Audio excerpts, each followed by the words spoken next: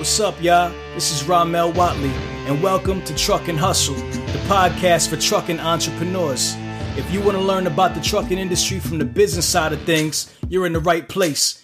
Every week, I interview the people who are making it happen on a daily basis. I get them to share their successes, their failures, and sometimes even their secrets.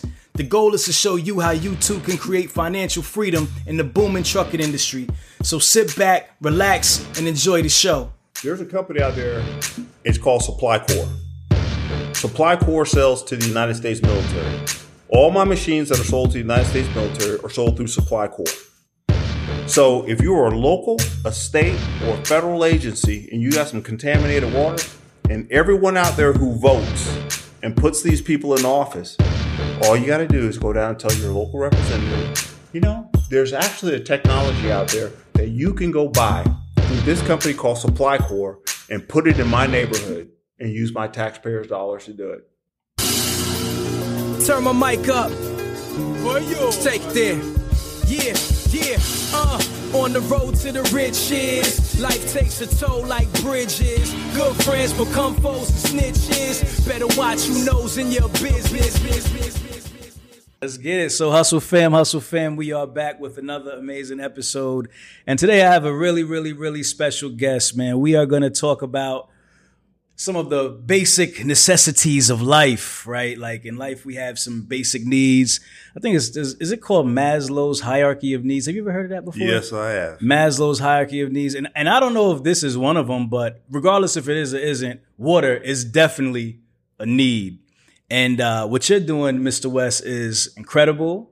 For lack of a better term, I came across your content a few months ago. I was really just interested in it, man. Just really wanted to dive deeper and learn more about it. Because what you're doing with the Moses West Foundation with AWG Contractors, is that it? I don't want to slaughter the acronyms. AWG Contractors. AWG Contractors. You are building atmospheric water generators. Is that right? Exactly. So far, I'm 2 for 2. All right, cool. So, and what this does is actually creates water out of like thin air, right? Exactly. All right, creating water out of thin air. And this is going to be something that is huge now, especially with what's going on in our country with droughts, water deserts and, contaminated water and just so much going on with our water, causing so much sickness, so much disease that we don't even know about. This is super important. This is way more important than people probably realize, even watching this right now. Right. So thank you so much for joining me on the show. And I'm honored to be here, man. Thank you. Oh, thank you for having me. And I'm honored to be here as well. And thank you for just honored to have you all find this information out there, the number of people that are finally becoming aware of it and putting something to all this work that I've done for these years. For sure. And you've been doing it for years, like we just now talked about. Long time. And we'll get into that. But just for the people who's just kind of tuning in right now, just kind of give us an idea of what the atmospheric water generator is, kind of what it does, and then we'll kind of get back into the story of how we got to it. Oh, exactly. Cool. Exactly. Right? Where we're sitting right now is a great example of how to explain this. Okay, we know that water comes in 3 forms. It comes as a liquid, it comes as a solid, and it comes as a gas. If you look at a periodic table on the wall, it says H2O. It's one of the elements. You look at it, it's just hydrogen and oxygen. 3 ways it comes. It comes as a liquid, it comes as a solid, and it comes as a gas. That's the only way it exists on the face of the earth. And here we are looking at this big, beautiful lake. And what that is water in one of the most abundant forms that we have it on the earth, in its liquid state. And then we have it in the solid state. And so all we'll have to do is think about the North Pole, the South Pole. What's there? Right. So, ice. Ice, yeah. Okay. Now, if we look up in the sky, what do you see? Clouds. A lot of them. You go outside, what do you feel in the air? I feel wind, coolness, air. Humidity. Humidity. A lot of that right now, too. Humidity. Yeah. So for every woman in Chicago today, and a lot of guys too, if you went out today and you went and spent $80 on a hairdo, the first thing you are cussing is, man, that humidity. Right. I just spent $80 on this. Look at this thing. Yeah. It looks like a poodle now. Yes. So that humidity that we always complain about, that is water in the gaseous state, and it's everywhere. And so when we have people sitting in Africa, they're saying, "Oh my God, there's no water. It's 90 degrees and it's 95% humidity, but all the water is gone from the lake. Only thing that you're doing is you're standing in your water, and you need something like what I've innovated to pull that out using technology." So that's what I do. Gotcha. I just condense water in massive quantities. I stopped counting at 1 million gallons.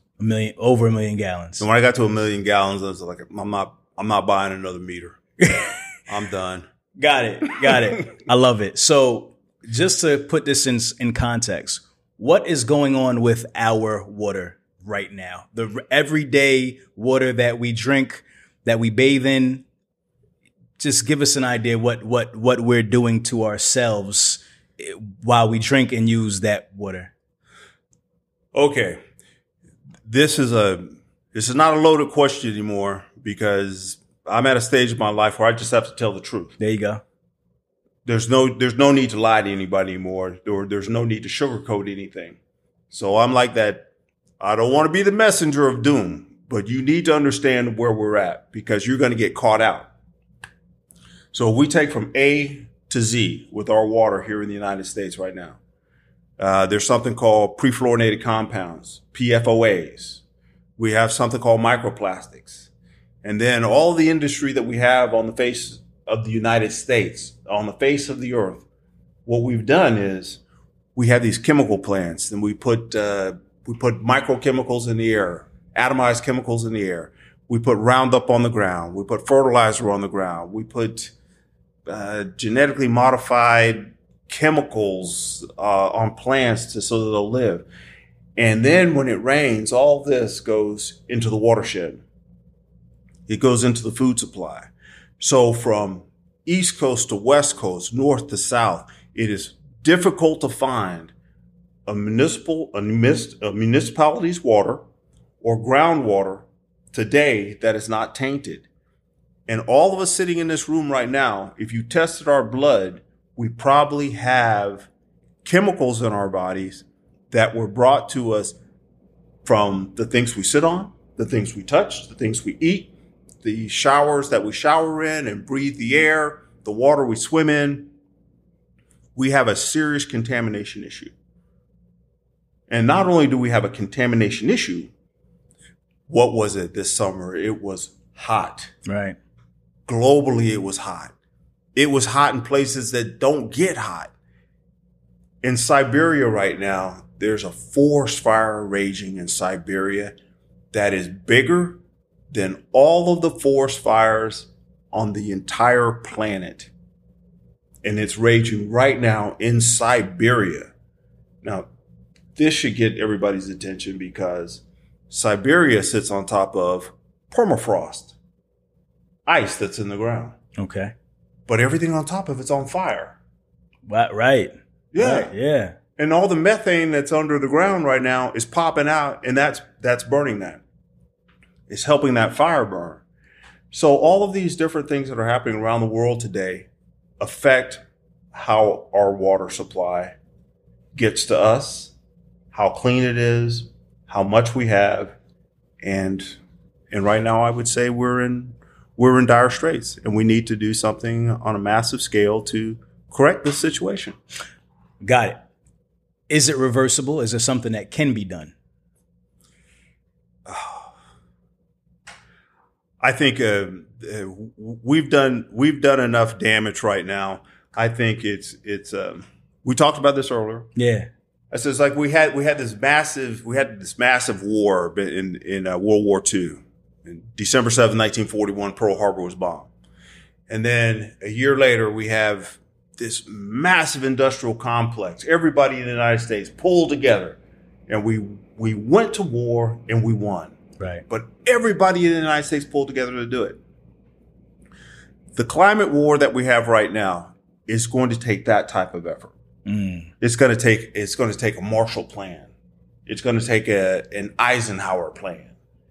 That's what it's going to take for all of us to pull together, have a sustainable way of living, change the way that we produce our food, the way that we harvest our water, and the way that we treat the environment.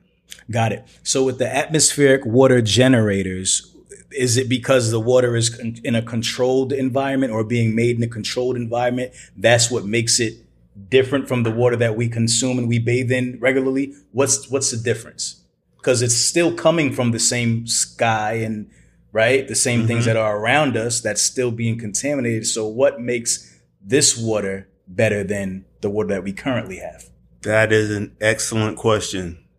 And I'm so glad it's being put on tape, because this is going to stop 10,000 emails. All the water is contaminated. You say, why isn't your water contaminated? Well, here's why it's not contaminated.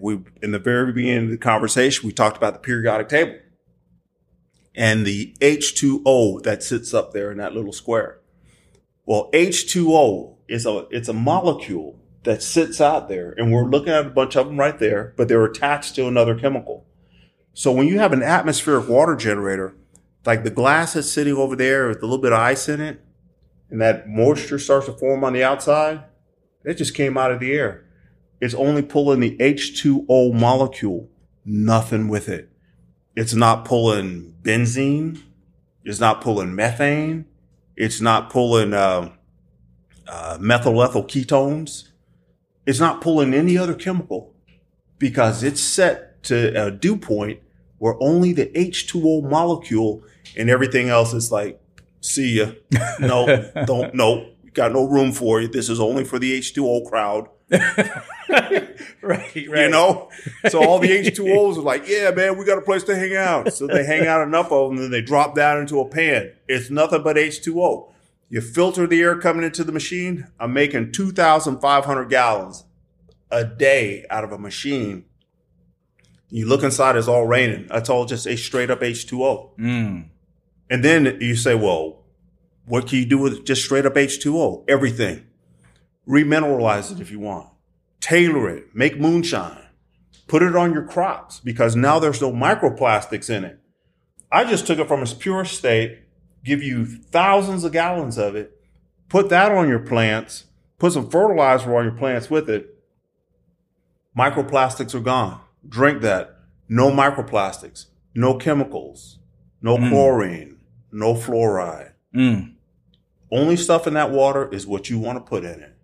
Got it. So this is a filter, right? It's a filtration system. No, I'm missing it.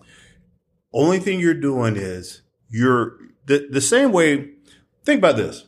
If we go over to the lake right now, we put a pipe in the lake and we pump it out. Yep. And then put it into a tap, because that's water pulling it from the liquid state. Yep. Push a pipe into the ground, you do the same thing. Take some ice, melt that ice on a stove. You did that. This is what this is. An atmospheric water generator is a tap. It's a water tap to the air. Because if I set one out there right now today, and we come back in an hour, and it's sitting in the field running on solar power, you're going to turn the tap, you're going to get a glass of water. So you're tapping the air. Okay. And there's quadrillions of gallons of water. All these clouds up there, they're just running around screaming, condense me. Got it. Okay. Condense me. What materials is this generator made of? Oh, there's something called National Sanitation Foundation 61. And National NSF 61. Okay. If you look at the cleaners in your house, they'll say NSF 62. Okay. But everything in the kitchen, from the water spigot to the countertop to the stainless steel fittings to everything that you see in a kitchen or in a restaurant, when you go back in there to where all the food is made, the stainless steel, it's all got a rating of NSF 61, food grade rating, coating, everything. No chemicals, nothing that's going to leach in your food. Everything inside the machine that I build has got an NSF 61 rating. From where the air comes in to the surface area where the water is produced to the pan where it goes. I just make the pans out of stainless steel and just be done with it. All right, guys, Truckin' Hustle has now partnered with Transpo CFO, powered by Venning. Transpo CFO offers a streamlined monthly subscription for businesses to consolidate their accounting, payroll, and tax needs into one flat monthly rate, saving businesses a tremendous amount of time and money while making their financial operations much smoother for the long road ahead. Check out Transpo CFO in the description below and tell them Truckin' Hustle sent you. Now let's get back to the show. So the regulatory agencies, they want to say, let me check your machine. I open it up, it's stainless steel, and they're like, damn, brother had a jump on us. What are they hoping to find when they do that? I don't know. Something. Tin, plastic, so, some cheap thing. Yeah. So, people like you get a little sticker shop when you see the machine. But what I did is I build a machine that's, my machines are going to outlive me. I'm building some machines right now for the military. I'm thinking, the machine's going to outlive me. Right. But that's what I want to do. Right. So it's like so everything on the machine, the coatings have to be perfect and correct so that you make sure that the person is always getting a quality grade of water from a quality product that is going to last long. Because when you're going to spend that kind of money on a product that's going to save your life, you want it to work when everything else is failing. Yeah. And you want it to be good. How much technology, how much math, how much science is involved in this machine? Oh, an excessive amount. But just like we're working with microphones and we're working with cameras. So if you took a microphone apart right now and you said, okay, let's do all the calculations and make this thing work. Right. You're going to be, oh, my head hurt. Right. You need a mountain of textbooks just to get a microphone to work, a light, a camera. Well, in a machine, what I've done is I've limited the moving parts. So everybody understands what a compressor is. Yeah. Storage tanks, metal, different grades of metal, a computer program, a PLC, it's just like your iPhone, but it operates the machine. Plug it in, plug it out. Same thing. So the math and the science that goes in the machine has to do with how much air it comes in, how fast it goes in, the surface area to how much water it's going to produce, how fast the water pumps out. And all those calculations, once you do the formulas, I could teach it to high school kids. Are there any particular settings that have to always be perfect? Is there any particular climates that this doesn't work in? Is there any outside factors that would impact the machine from working properly? Most definitely. So when you get down around 20% humidity, it really doesn't want to work that good. But that really doesn't matter these days because there's other technologies I can add with this that'll help it to work better under 20 degrees, under 20% humidity. Mm. And then when the machine is sitting there, the military, they'll say to me, I'll say, because I can custom build machines. That's another thing I do that people don't know. So if you say, someone will say, how much water? I'll say, how much water do you want? I say, I do 5,000 gallons a day. I was like, okay, not a problem. I will custom build you a machine that does that. Mm. So I'm a custom builder as well. Got it. So when someone says, okay, how easy is it to work? The military will say, I'll say to them, so what grade level do you want it? And they'll go, oh man, let's go with 8th grade. I said, okay, let's go with 8th grade. So they tell me 8th grade, I'll go to 6th grade. Mm. So a 6th grader will be able to see my machine, look at it, and all of his little 6th grade friends, which are smarter than a lot of seniors today, actually, as a fact, they'll go up there and say, that button says on. End of story. Right. The next thing they know is water spitting out. Wow. And then there's they'll see the fittings on there and say, well, that looks like a hose fits on there. They'll put the hose on there. That's it. Got it. So in the beginning of the process it starts this is an empty box. The process starts and then before you know it, there's water. That's pretty much how it works. How long does that process kind of take? I know you could do millions of gallons or whatever, but let's say for your standard deliverable, what you'd normally do. I don't know how much gallons that would be to the military. What is that typically? Oh, they like about they like 300 gallons. Okay, a so day. for 300 gallons per day. So for 300, how long does that take to make that water out of thin air? 24 hours. 24 hours. Mm-hmm. Got you. And you're starting this process at night, during the day. Does it matter? Doesn't matter. Okay. Anytime, night or day. As soon as you get it, take it out of the box, start it up, come back 24 hours. It's good to go. You got a lot of water. What is the primary use that the military uses this water for? The military uses the water right now to support the troops in the field. In Okinawa, the Marines actually had this was a really cool email to get. They had a building in Okinawa where the water was contaminated. So one of the units was going to the field. And so I know not to call him Gunny now because he's a master sergeant now. Okay. So master sergeant we got the email, and there's a machine sitting in Okinawa right now at a Marine barracks with contaminated water, making water for the whole barrack. That's in Okinawa. Yeah. We got towns right now in Arizona, and I build machines for the military that don't have water, but they don't have a machine. Right. They should. The federal government's got them. Yeah. So that's one of the uses of the machines that the military has right now. The other one is, when I was in the military, we had to transport water. It's extremely heavy. If you pick up a water buffalo, I did a lot of things in the military. I was a pilot, was one. So if you're sitting out there and you see a water buffalo, you know that thing is heavy. There's 400 gallons of water in it. And so you sling that thing, you pick it up, you go sit it someplace. So you just took a whole aircraft or a whole truck, a whole crew to move 400 gallons of water. So you got to move that thing 10 miles. So 10 miles of hostile territory, and these guys are pulling a water buffalo. You know that it takes a lot of security. It takes a lot of fuel, and they got to get the water. Right. So if something happens to the water, you can actually lose the battle. That's a fact. So not anymore. You sit there and it's like you got your little machine working on solar power. You're making 300 gallons of water a day. You got all the ammunition you need, and all you got to say is, "We ain't coming out." We ain't coming out. Come get us. So give us a visual of what the machine looks like for people, because they're looking at us. They don't see the machine, right? So what does the machine look like if it was sitting right in front of you? If a machine is sitting right in front of us, it looks like a square box. It's a square box. It has air intakes on it, and then it has a place where the air flows out. So air flows in, air flows out. Pretty much it. You got a plug on the side, and you got to place a LED screen on the side where you just turn it off and on. Shows all the processes in the machine.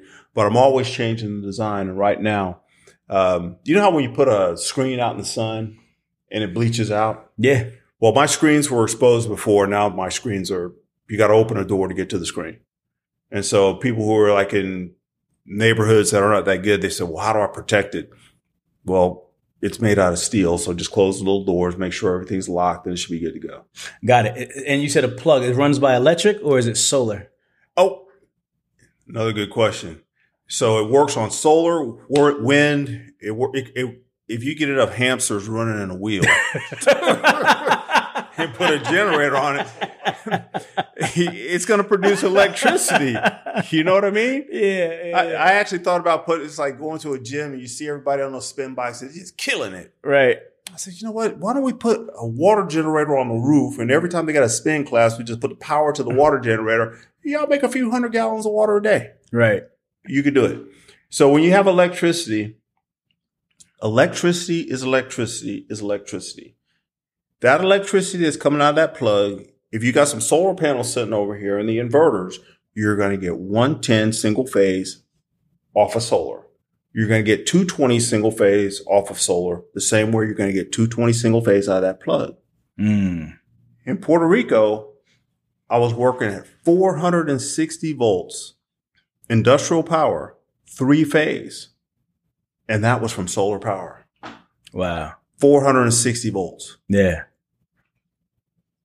I could tell a joke about that, but I'm not going to.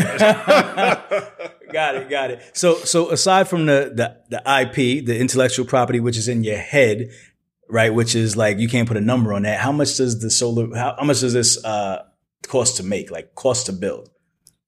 How much does the water generator cost to build? Yeah. Like material. Oh my God. Today materials, the price of materials is going up so high, I can't keep up with it. I cannot keep up with the price of it. I mean, if I quote a price today, 2 weeks from now, that price is going to change. Wow. Metal is 4 times the price today than what I paid for it 2 years ago. Gotcha. Fans, turbines, compressors, components. There's a switch that I put in the machine. It's made by a company called Allen Bradley. It's just a switch. Oh, I'm talking $250. Okay, just for the switch. A switch. Yeah. So quoting a price today is not the price is going to be tomorrow.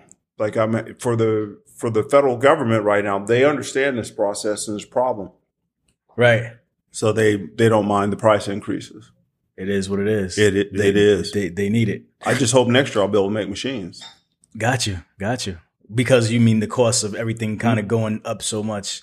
No, it's not the cost. It's just the absolute lack of components and parts in the system. Got it. Okay. How'd you get started on this journey? Like, let's kind of go back a little bit and talk about you, because this is pretty interesting stuff that everybody doesn't do this. So how'd you get here? Tell me a little bit about your background. Okay. Well, it's you got to have, you have to have seen enough to kind of understand the passion that I have behind this. As a soldier in the military, I was in some places and they said, okay, you're going to drink some water out of that stream. And I was, okay, you have these little iodine capsules and you had to see which direction the stream was going. And I would look at that water and I'd say, you know what? I'm going to drink it because I'm thirsty. Right. You know, but I ain't going to like it. No, man. And the first day you might look at that water and you say, I'm not touching that stuff. Right. I'll tell you what, the third day, you'd be hugging the ground. You'll have your face in it. Yeah. And then another thing that made me think about water all the time was how the democratization of water. When I would be with soldiers, especially with the Rangers, racism is a thing that we experience in our lives quite a bit, and we experience it in the military. But as a combat fighter, I would experience something when we had water and we ran out. I would carry two quart canteens behind me, and I would save my water. And there's this place that we knew that we got to when you knew that you were accepted and everything was equal and you stopped seeing another man's color. When you would take out some water and you would drink, and another soldier would see you drinking water and he would be out and he would look at you and he would say, could I have a drink? Mm. And back in the place where we were just filling our canteens up and coming out every day, everybody would take the canteen off and pull their shirt and wipe it and want to spray antiseptic on it. Right. And then they would pour it in their mouth and take a drink. But when we're in these situations, you would throw a guy a canteen. He would take the top off. He wouldn't even look, and he'd put his lips on it and drink it, and he would hand it to another soldier and another soldier and another soldier, and nobody would wipe the top. It's the great equalizer. Water was the great equalizer. And you ask any soldier about it. You know when you made it, when you share a canteen and nobody wipes the top. And then traveling the world, I got to see how water affected different countries. Australia is a hot mess. Either you got too much or you got too little. The house I lived in has been washed away. It was on the Hawkesbury River. You go up north, you get up to there's a town called Brisbane. Then it goes to a place called Surfers Paradise, and that's the Gold Coast. Then you go up the Sunshine Coast, and it goes up to Cairns. Then the Great Barrier Reef is on your right in the ocean. And then all the forest is to the left where they did a lot of farming. Well, they pulled the groundwater up. Now, I lived in Australia for 11 years. So they pulled the groundwater up.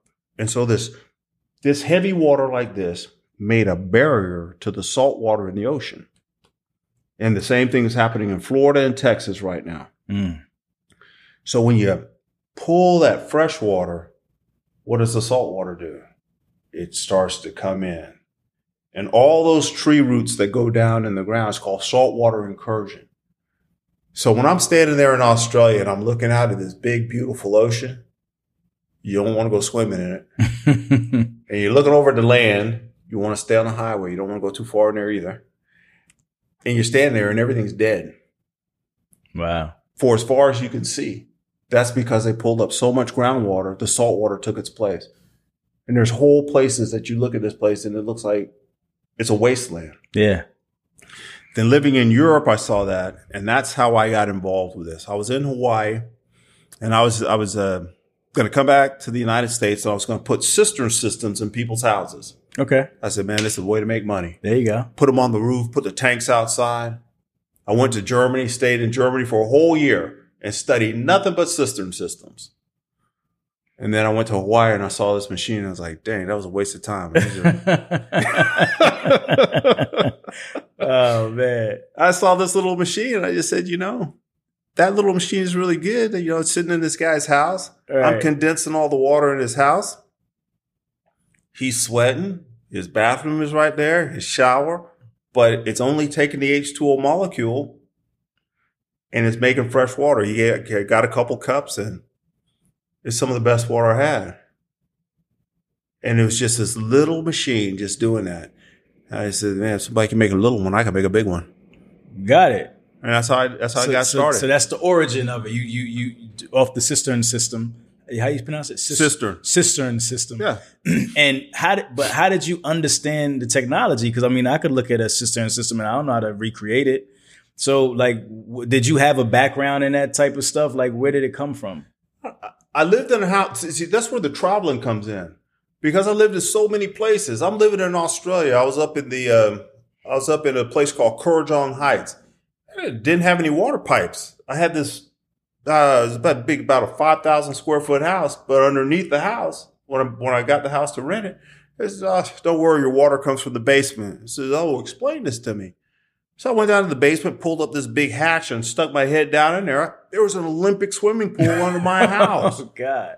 It was this big thing full of water. So when the rain hit the roof, it went down through the pipes and went under my house. Then it was pumped out of that through a filtration system. I never ran out of water. But then I saw the truck have to come up, people who use a lot of water, they have to pump it into their cistern systems. Okay. So that the traveling part got me to understand different methods of water production and how people used it and how it affected people around the world. And then when I was in Hawaii, coming back to the United States to go implement this system that we've used since the beginning of time, I saw like my first Model T. Got you. I saw my Model T and I was thinking of a Tesla. I said, that's a Model T. I want a Tesla. Right. So what did you do to innovate that product and what was your first proof of concept? Like once you started this building it or innovating on that system, who'd you give it to first? Did you use it first? How'd you know it worked? How'd you test it? Tell me about that. How I knew it worked was going back to the periodic table and just this three sources of water, liquid, solid, and gas.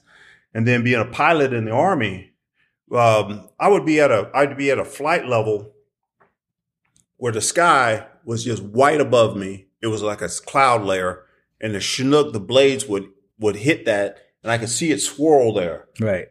And then the ground is all down, it's beautiful green down below you. So we have a thing called a ceiling. So certain days if the ceiling's too low, you can't fly. And then I pull up into that thing, and it's called being IMC, flying. You got to fly instruments, flying. And so going up into that, and I'm flying along doing 150, 160 knots. I'm in a cloud, and I remember the water would just start streaming down the windscreen. Just streaming down the windscreen. I couldn't wait to get out of it, get up above it so you could see again, but the whole aircraft would be wet. So all of these things put together throughout my life, through the traveling, through the flying, through the Army on the ground with the Rangers and the canteens and the aircraft and waking up in the morning, everything's soaking wet.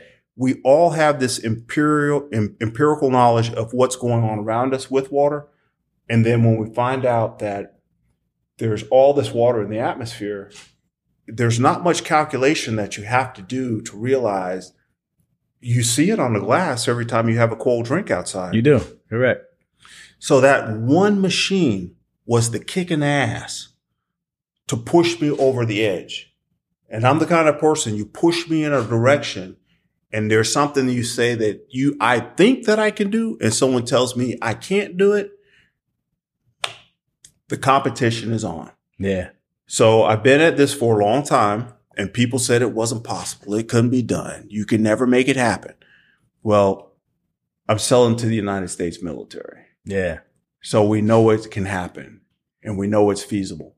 So the process to get there, it was just believing in myself, believing in the science that I made for myself to produce this technology and going forward and doing it. Because all of the information was there for us to see. Like I said earlier, just talk to anybody who's just got their hair done in a coastal state, you know? Right. Yeah. So how did you connect with the military? Like, was it something that you had to pitch to them, or did they come find you? How did that whole situation happen? There's a funny story behind that. The colonel, his name is Colonel Davis, and he was with the Texas military forces. And I was driving my car around. I was like, I put my clothes on, get out of my car, walk into this building, go talk to these people and pitch this idea. I had little brochures made up. Right. I was writing to companies in China, Indonesia, Japan, anybody who had anything that said they were making some water out of a machine. Right. And so one day I was just like, I'm a cyclist. A cyclist? Yeah. Like ride bikes? Bicycles. Okay. Oh, yeah. I've been on some long bike trips. Got it. I'll tell you about it one day. Okay. And so I was like, the best way for me to do this, I got to ride my bike. Because all I got to do is just, I'm thinking, my blood's flowing, but I'm wearing all that skin tight stuff, got my bike shoes on, my helmet. And Colonel Davis, I was on a military base one day and I was just like, you know what? Just let me go pitch this to this base commander.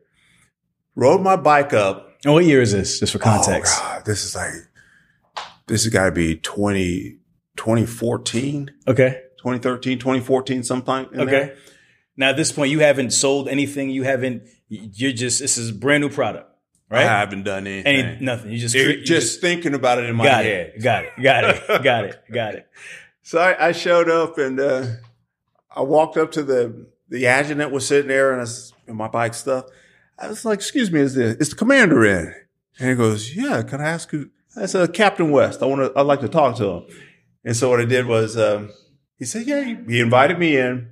I walked in and he goes, that's an interesting outfit. I said, yeah, sir, I'm just out riding my bike, but I've got something I want to tell you about.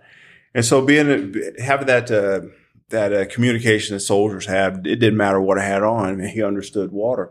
He goes, that sounds like a really good idea. Mm. He goes, now, if you can go over and convince this PhD scientist who does all of our research on this base, if she goes for it, we'll try to back you. Okay. And that was the start. Okay. So she went for it. Yeah, she went for it.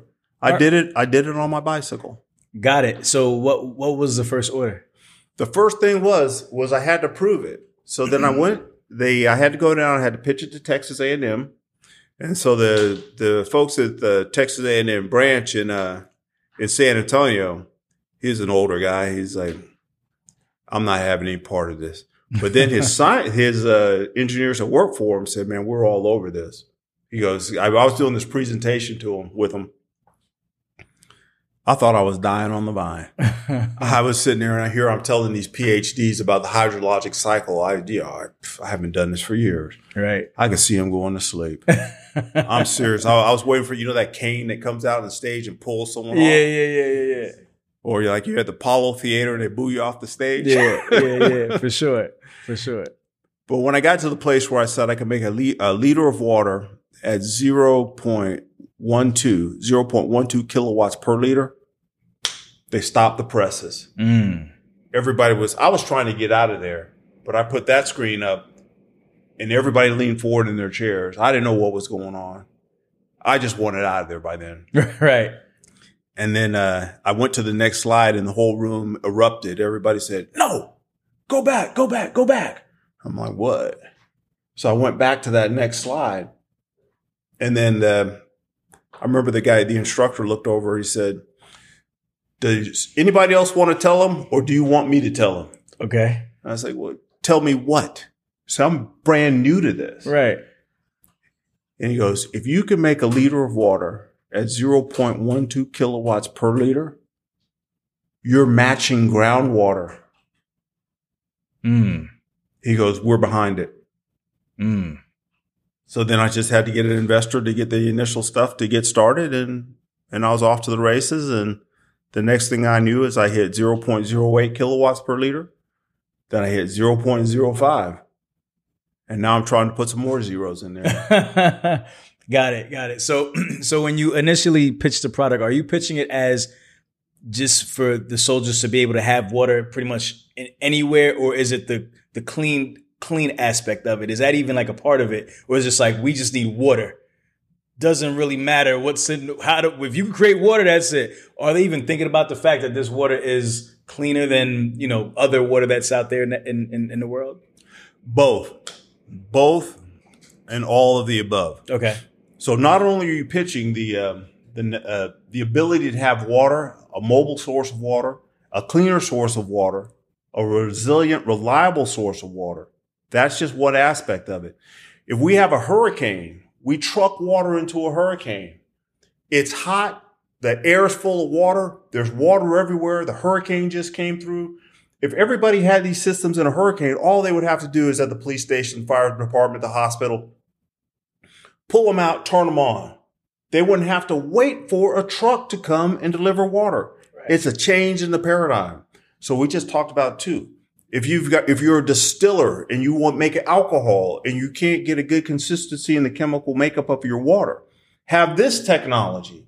You're going to have the best spirits on the market. If you're a chemical manufacturer, pharmaceutical manufacturer, and you can't get enough water to do the process you need to do to make the chemicals you need to make, you need that clean source of water. Here's that source of water. If you need to do dialysis and you're in a place that's got contaminated water, the filtration system for dialysis is so high. It's costing that patient money. It's costing us money because we have to pay their insurance if they don't have enough money. Right. Here's a source of water right now that's almost ready for dialysis. Right. A little more filtration, you're ready to go. So there's so many uses because there's nothing that we can do each day. We can't make a pair of shoes, pair of pants, a microphone, a floor panel, paint. We can't do anything without water. That's right. Not one thing. And if a place is out of water, it's out of groundwater, and they can't use ocean water, and it's hot and it's humid, just tap into that third source. So the things that you can do with this technology, you just have to think outside of the box. Do it for home use. Do it for emergency use. Do it for municipal use. Do it for industry. It's a source of water that advancing this technology to a place. If we got all the universities in the United States to pull together just to work on this, we will be moving towards a solution for the future to give to our kids. I love it. What were there any challenges getting started? What was trying to get in your way? What were some of the hurdles? Oh, the hurdles. The hurdles is, let's see. You go into a room and you talk to a bunch of people and then I'll give you just an example of some of the comments. It's like, Moses, how did someone like you get so smart? Moses, how did someone like you learn to speak so well?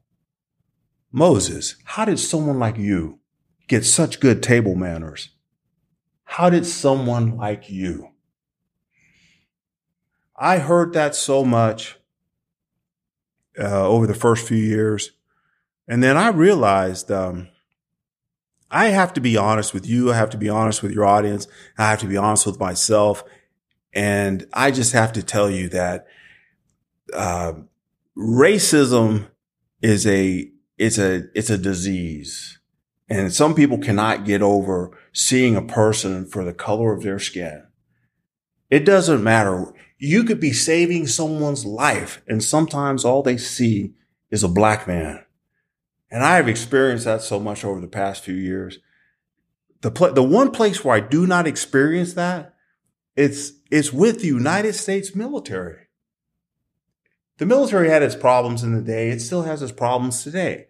But when I work with the federal government, they see me as the person I was with them. They see me as another human being, and they see me with someone as who's got a solution to a problem. Whereas in the civilian market, in the civilian community, this thing is it's a monumental thing to overcome. From manufacturers to the way they talk to you, the way they treat you, the way it's incredible.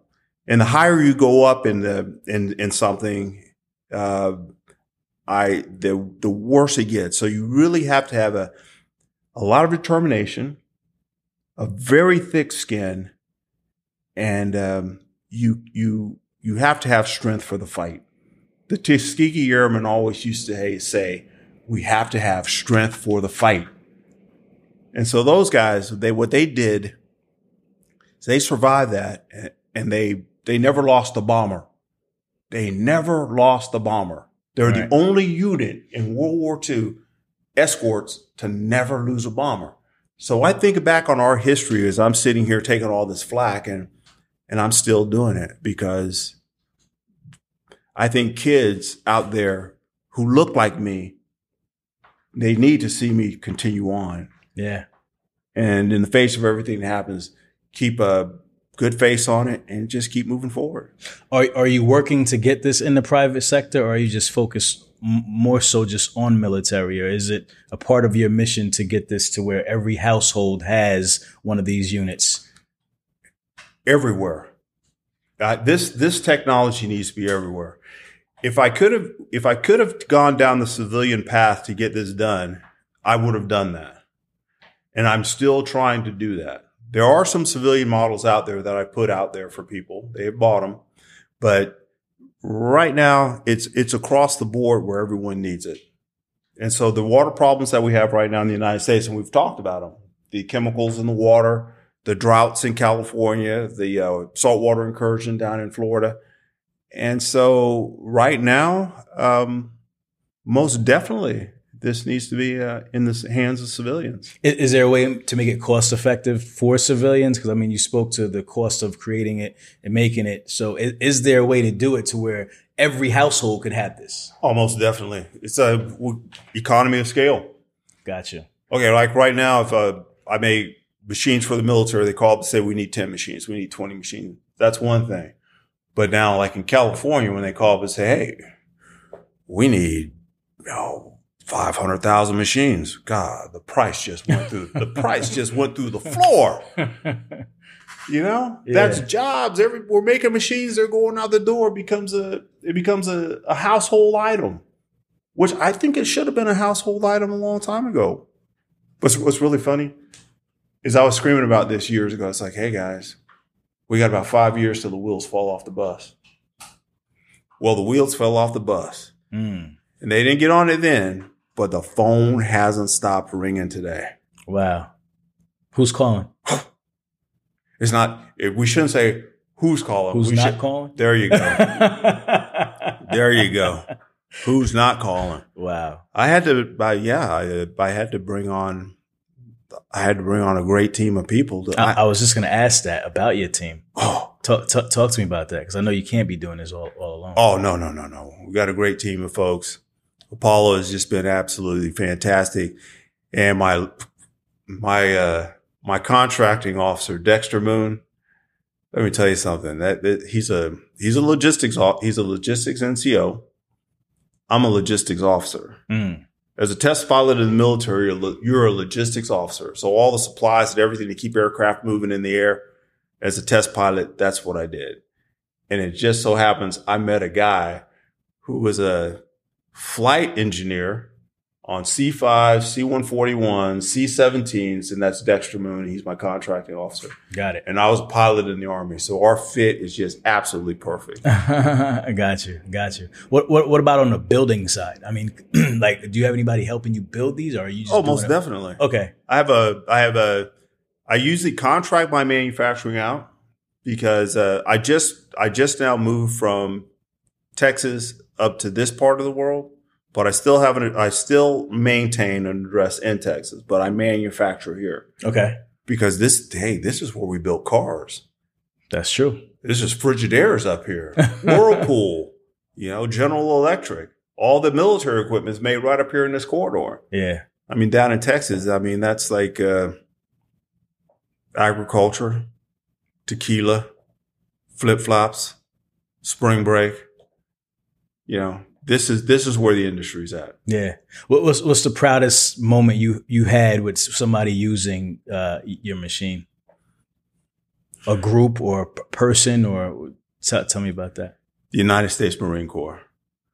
It's like if I had to do it all over again, well, I'm a Ranger. I'm proud to be a Ranger. I'm proud of that. Once a Ranger, always a Ranger. But if I had to do it all over again, oh my goodness, I would have definitely gone either Navy, Marines, would have went straight to SEALs, done all that, then finished that. Went to Navy flight school, finished that. Got it. So when the Marines called me up and said, "Hey, we want you to build some machines for us," and when the machines went to the field and they started sending me pictures back, I said, "God, I got my stuff with the Marines." Oh yeah, yeah. No, for sure. Yeah. So how many? Just give me an idea of what you're looking like now in terms of building machines. How many machines are you building? I guess weekly, monthly? What's the cadence? How do you look at it? Well, right now, this year is probably going to be one of the best years. And because of all the things that are happening globally with water, in the United States with water, and the military is coming on board with it. So right now, this year, we're looking to have one of the best years I've ever had in this. Okay. Yeah. Okay. So right now, I've redesigned a machine because you can't stay static in what you do if you're building something like this. So after I sit down and I look at a piece of equipment for a while, I was like, how can I do it better? I'm a brother with a lot of time on his hands. So I'm always sitting there and I'm always thinking about what can I do better? And then when I get with a good group of engineers, now I make a quality product, but what I'm making right now is the best that I've ever made. Okay. Yeah, changed a couple things made around, a few iterations airflow. And most definitely. You got it to where it's 2.0 or 3.0. Oh yeah. Because even just changing airflow and pressure and temperature gradients and surface areas and fins per, there's a lot you can just go over, and it just changes the whole system. Yeah, got it. So for people listening right now who don't have access to your machine, and they still have to drink water every day, they still have to bathe every day, what's your advice to them? Like what do we do? Because we're not there yet. We don't have the machine in our households. What can we do to minimize some of the damage that we're doing to ourselves, or can we? Yeah, you can. What everybody out there can do right now is there's a company out there. It's called Supply Corps. Supply Corps sells to the United States military. All my machines that are sold to the United States military are sold through Supply Corps. So if you are a local, a state, or a federal agency and you got some contaminated water, and everyone out there who votes and puts these people in office, all you got to do is go down and tell your local representative, there's actually a technology out there that you can go buy through this company called Supply Corps and put it in my neighborhood and use my taxpayers' dollars to do it. There's a lot of people that didn't know that. Nah, for sure. They know now. For sure. So at scale, how does that happen? Like, so they would call Supply Corps, and Supply Corps would come in and actually put one machine, two machines. Like, how would that work? Well, no, they would order the local, state, or federal agency will order through Supply Corps. Okay. Supply Corps will call me up and they'll say, "Hey, we got an order for 20 machines." Okay. Build 20 machines. I go to work building 20 machines. So what does 20 machines service? So let's say you have the city of like Philadelphia, right? Like a million people, right? So how many machines do you need to service Philadelphia, or even Chicago, right? Like these huge cities, how many machines would you need to be able to service all these people? These are millions of people. There's a couple of things about the technology that distinguish what I do from what other people do. There was never an ability for this machine to grow any larger than a 20-foot ISO container. Like you saw what I did in Flint in Puerto Rico. Mm-hmm. So that machine came in a 20-foot ISO container. It's easy to move. No, it's not. That thing weighed 26,000 pounds. I got to stop lying, man. That thing was heavy. And I was working by myself a lot of times with driving forklifts and trucks, man. So, oh, wow. So the machine as it sits right now, we've always been combined to a box, to a structure, a metal structure. And so what I did when I was in Puerto Rico, and I was selling units to the military, and then I shipped that machine over there. I was looking at that machine. I said, every time I move this thing, I gotta do maintenance on it because it's just all these little wells and everything come apart. You know, when the guy comes in and fixes your air conditioner in your house, he says, you know, they got to come around the little sniffer and all that stuff. I said, I have to eliminate that. And this is that thing with that stream of consciousness that I have and always thinking about stuff and never stop thinking and how to make something better. Right. I sat out there underneath that machine and I thought of how to fix that problem. I got on the phone. I called my attorneys up. I said, I got a patent to file. And they said, okay, just write it out. All I had was my iPhone and the notes on my iPhone. I sat there and I wrote a patent on my iPhone, tapping those little things in a notepad and sending that to my attorneys. And that's the machine I built today. It's expandable. So let's, you see that building right there? I can take that tall building right there, the glass one. The glass one, yep, I see it. Right now, I have the capability to take that building and turn that entire thing into a water generator. Okay. Without increasing the energy consumption. So if I make here's the thing about this. If I make something that large, a water generator, if you were doing a straight HVAC, the energy consumption would just be stupid. Right. What I've actually done is I've developed the technology today to the point where the larger you make it, the less energy it uses. It's actually inverse of what is normal. Wow. So the larger it gets, the less energy it consumes. The units that I build today for the United States military, they are at a place where the energy consumption of the components inside it, they're at the far bottom end of that system's operating spectrum. That thing should be somewhere in the middle. I'm just using a fraction of the power of the energy of that system because the system is that efficient. Right. If I took that system and used 75% of the power capacity in there, I would be making 10, 20 times the amount of water for that amount of that amount of compression that I have in that system. Wow. So you could literally make that into like a water tower. Anything. That I could have that whole building just condensing the heck out of some water. That there would be, you'd be talking 10,000 gallons an hour. Oh, wow. Or more. Wow. And that's what's possible now. So this whole room, this whole room, I could turn this whole thing into just, if you stood underneath this thing, it would rain on you. And so that's Rain Man. Yeah. So the system for a city, say you wanted to do one for Philadelphia, man, that's a humid place. I could put a system in Philadelphia. You'd open a door, walk in there, stand in the room, and you just stand there. It'd be cold as heck, but it would rain on you in the room. Right. The whole ceiling would just rain on you. And that's all non-mechanical. Only one piece of it's mechanical. One piece of it. And that one piece that's mechanical, it fits in a closet. Oh, wow. That's it. And everything else is the expansion of non-mechanical parts. Wow. It's crazy, man. The possibilities, right? The possibilities are endless. Like, cause right now, if I sat down with Southwest Resource Institute, MIT, I tell you what, we could turn the New Orleans Superdome into a water generator. give everybody in the entire city water. That's how simple this is. So when people see someone that has thought of an idea, they say, God, that dude is out there. He's freaking crazy. You know what? Though, like, if you went and asked somebody if a 747 would fly in 1920, they would have told you were crazy. Right. Howard Hughes built an airplane called the Spruce Goose, and everybody laughed at him. And it sat at Long Beach for the longest of time until the war was over. And before he completely lost his mind, he went out there and he flew that thing one time.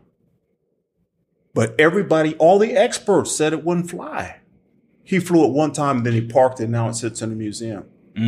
So there's a lot of people out there today that are doing things. Do not, if it's got to do with sustainability and they're passionate about it and they've proven something with it, we need to find those people and we need to support them, because that's how we're going to survive. I love that. Most important question: how does the water taste? There's two different tastes. When the water is first made, by federal regulations, when it comes off the coil, I can let you have it, but I should send it through the filtration system. And so when I've been in an emergency situation, what I did was I was showing people how the machine worked, and I'd open up this big drain and all this crystal clear looking water just pours out. And everybody said, hey, I want that. And I said, hey, yeah, okay, try it. And they tried it and said, every day I come, this is what I want. I'm like, oh, okay.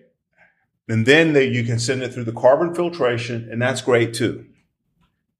So when a machine is absolutely pristine, when it comes off the coil, if the air filters filter everything off of it, it comes through the coil, the entire machine is just pristine. You can drink it off the coil without filtration. But by federal regulations, you're supposed to filter water and you're supposed to add chlorine if it's stored. But I've always been in an emergency situation, so I've never chlorinated water. Never. Gotcha. Who do you look up to? Who do you admire? Oh man, there's just so many people that Medgar Evers, he's Muhammad Ali, Sam Cooke for some of the stuff that he did that a lot of people don't know. Why do you admire Muhammad Ali? Oh, why do you admire Muhammad Ali?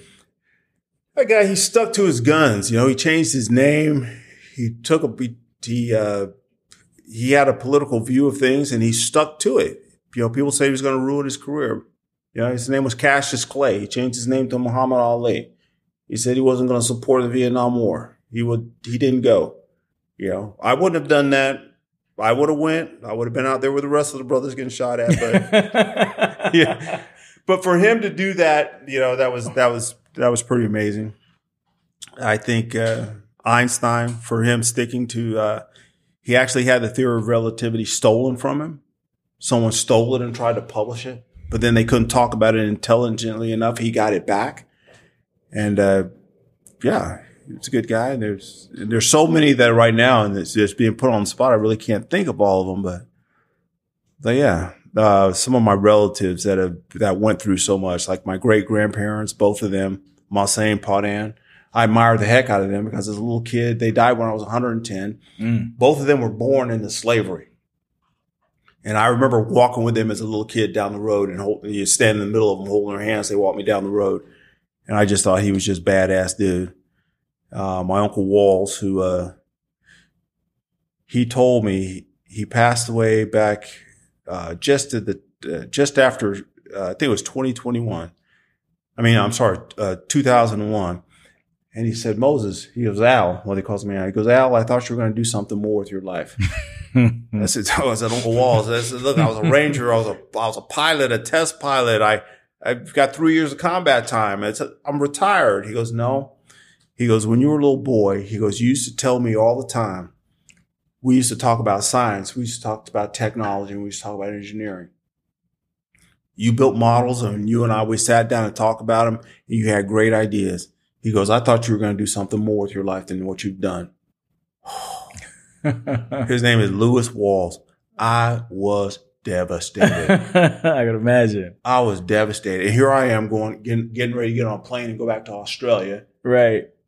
And party and hang out and, swim on the Great Barrier Reef. Right. And here I have my uncle telling me that he thinks I'm a loser. Wow. Wow. That is crazy. So I'm going to name a machine after Lewis Walls. Okay. I like that. What's the learning curves on building? Is this a DIY? Can you teach somebody how to do this if they wanted to learn? They have to learn. They have to learn. They have to learn. It's like we have different currencies. We have a currency of profit. We need to make money. You need to make money. I need to make money to continue what I do. But then a lot of us go to church, or we go to a synagogue, or we go to the mosque, or we go to the temple. And that's the thing of the spirit and of giving. And so if you have something that can save a man's life, help someone through a hard situation, and you want to sit back and continue to make a profit on it, I think there's a special place in hell for you. Right. There's a special place in hell. Right. Because there's so many people that are suffering today when they need to know about how simple this is. It's simple to me because I've been doing it for a long time. But this is nothing that the average person out there cannot understand and start to build rudimentary devices to do the same thing. How many times when we were moving across the plains did people say, well, I got to fix my wagon. I got to figure a way to eat. I got to figure out how to get water out of the ground. So they had to innovate to survive. Yeah. So now that you know that the source of water is out there, I think everybody should be trying to do this. Got it. What type of lifestyle does doing this afford you? One of poverty. No, I'm just. I mean, I'm listening. It affords me. You got to remember, I'm a retired Army officer. Yeah.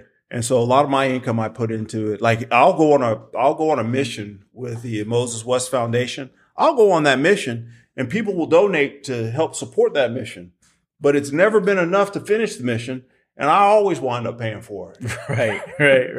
But I don't mind because I'm passionate about what I do and I believe in what I do. I love that. So you donate or not, I don't care. I'm still going to do it. Yeah. Talk about that. Let's talk about the Moses West Foundation, exactly what it is and kind of the missions that you're on, so people have more clarity around it and how they can support that. What I do with that like you just said, it's like, how do people get involved with this and how they understand it? And with the foundation, I go to schools. I'll teach at a school. I'll take a machine to a school. I'll turn it on for them. I'll show the little kids how it works. I'll teach them about sustainability. If there's an emergency situation and I've got a big piece of gear, like right now, I would love to have 50 of these large machines that I built. And right now, I can put out double the water input of what I did in Puerto Rico. So in that same footprint of that machine that went to Puerto Rico and to Flint, and the one in Flint took care of the whole 4th Ward. We gave free water to everybody in the 4th Ward, a whole neighborhood. Yeah. There's that model for the city. Right. On the island of Vieques, we gave water to 5,000 families. But you got to remember, each family has how many people? A lot of people. So let's say about 15,000 people were drinking that water. Yeah. And so right now, on the foundational side, what would be great would be to have about 50 of these machines. I can't go back anymore. I don't want to deploy anymore. And then so everybody who wants to take a machine and go help somebody, it could be a foundation, it could be a church, it could be a neighborhood. You just come to me. I give you the machine. I give you the training. I give you everything you need. We'll set up the support structure for you when you get there, and just go save somebody's life. Go help somebody. Go to Newark. Go to Los Angeles. Go to the San Joaquin Valley. Go to Arizona to a town. Don't make me have to come every time. Right. Let me teach you how to do what I've been doing. Right. Because that's how necessary I think it is. And so on the foundational side of the house, that's the place that I would like to get to. Just to have a store of machines, get a whole bunch of high school kids come up. Of course, weed them out. For sure. give the machine, get different neighborhood organizations together so people start talking to each other again, because there's that thing that we come to again about the canteen and passing it around with water. The water is the great equalizer, and it's the one thing we all need, and it builds bridges. So we got kids from the south side of Chicago working with kids from LA, working with kids from Boulder, Colorado. Right. Working from kids from private schools, and we're all out there together without their parents giving them bad information, freaking figuring out how to do this stuff. And that's what I want the foundation to do. Got it. Because we're all going to have to pull through together and work on this. And so that's one of the best places to start is with water in this technology. For sure. So in a place like the situation in Flint, so you guys are out there providing water, but then you leave. So what happens then? Like once you guys are gone and once people who know how to work the machine, people they can't use it anymore, right? How does that work? What needs to happen is for something like that, the state would need to get involved. The donations would need to keep coming in. You got to replace the old technology. You got to put new technology in. You need to build a more permanent solution. Then you need to bring people out of the disenfranchised neighborhood. They've been severely beaten down. Right. We can go to any neighborhood in the United States and you can see that there's not only do they need good food and good water, but they need good stewardship, mentorship. People need to stay on the ground and help people to raise up. And sometimes you have to change a way of thinking for a whole group of people in certain places to help them to work for themselves. Mm. And so having a foundation where we can go stay on the ground, take these kids in and educate them. And one sad thing about Flint, I got to tell you, I cried my eyes out after about 3 days. I had to just turn away. I climbed on top of that big machine. I laid flat and I cried because what I saw was incredible. For someone to say that there's a safe level of lead to have in water, after about 3 days of giving people water and people bringing their kids up, like, what's wrong with these kids? What's wrong with all these 3, 4, 5, 6, 7, 8, 9, 10? What's wrong with them? This is not exaggeration. Every kid in that neighborhood that I saw was cognitively impaired to the point where their parents would leave them with me because they knew that I was out there in the open and they trusted me. People say, can you watch our kids today? And I'm like, sure, you can leave them in the field. Right. They didn't move. They didn't move. So taking the kids from neighborhoods that need to, that can work this technology, or you can teach them science, technology, engineering, mathematics, and have them operate this technology. Yeah. Yeah. Wow. Some heavy stuff, man. Heavy stuff. This whole thing has been heavy. Yeah. Every place I've gone is heavy. I mean, I haven't been to a place yet where this technology is not heavy. You're right. Because that's the thing. You're coming when they need you, it's a problem. You know what I mean? Like when they call you, you're not coming into a good situation ever. No. Even in Puerto Rico, I mean, in Puerto Rico on the island of Vieques, they were shooting people up the street from me and down the street from me. When I was in Flint, luckily when I was there, there wasn't much shooting going on around me, but there was a fair bit of violence. And then on the island of Vieques, I tell you, there was one point in time where a guy came up to me one day and he goes, "You should be happy and don't worry about anything." I said, "Why is that?" He goes, "Man, nobody wants to kill the water guy." I was like, Jesus. I'm on an island, man, in the Atlantic, and a guy comes up and tells me nobody wants to kill me because I'm the water guy. Because you're the water guy, huh? When's the next plane out of here? Wow. This is really amazing, man. A lot to really like wrap your head around. Just all the aspects of it, the science part of it, the social impact part of it. It's just a lot going on. And I think that people really need to start taking this seriously. That's why I wanted to have you on the platform, just to change the pace a little bit and just to talk about something that's every day that people don't think about, that we need to start thinking about. You know a good way to think about that? How? Water's like air. It's like air. Have you thought about air the whole time we've been sitting here? Not at all. Not one time. Just been sucking it up. That's right. Take it away. Right. If you take it away, you're going to be thinking about air real quick. Water's the same way. People don't miss it till they don't have it. And right now, there's a lot of people that don't have it. I tried years ago to get people to understand. The only people who understood was the United States military. They're doing okay. But everybody else right now, they say it's a good position to be in, be getting blown up like that. No, it's not. It's a very stressful position to be in because I care. I can't help all the people now that are asking me for help. I just can't do it. Right. It's this global situation is just, it's bad with water. It's bad.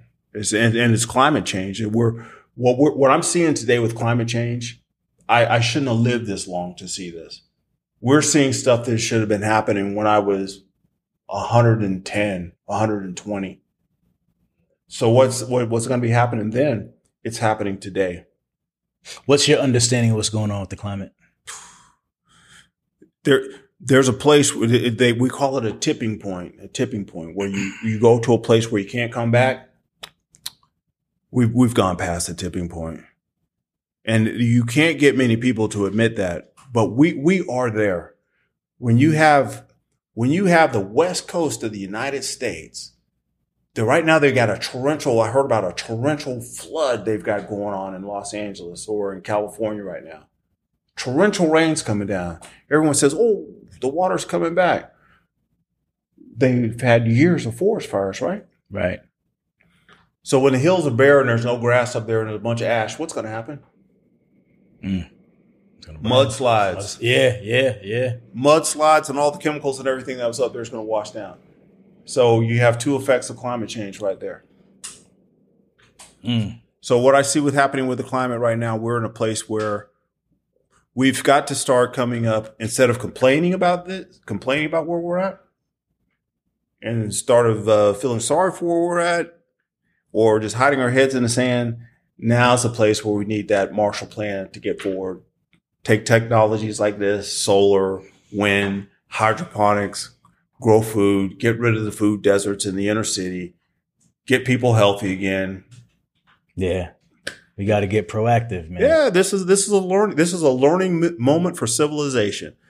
Instead of just like curling up in a little ball and saying, "Woe is me," nah, man, it's like it's time to get a kick in the ass and get up and go do something. Yeah.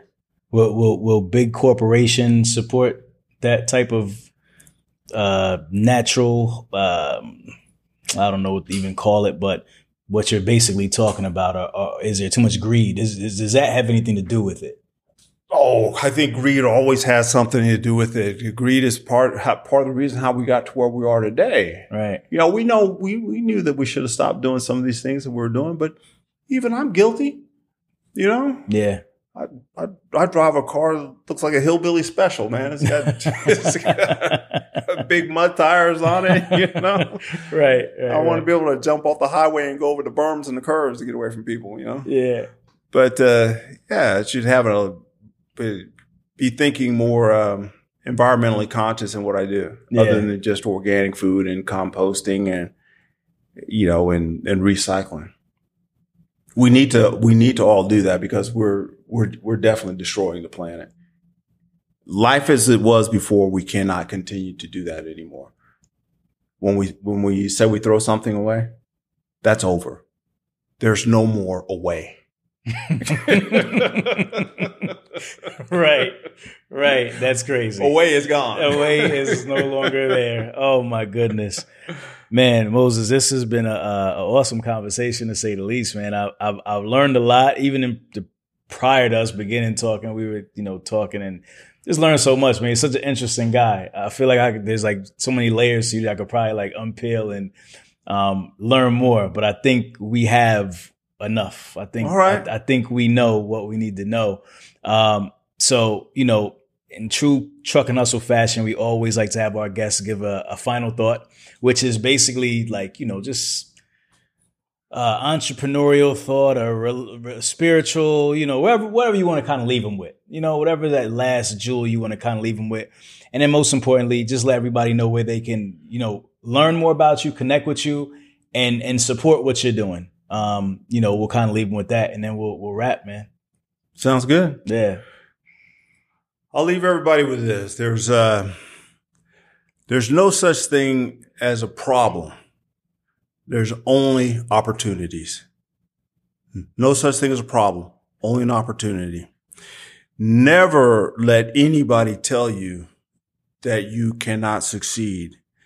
Never let anybody tell you that you are a failure. Never give up. Always push forward.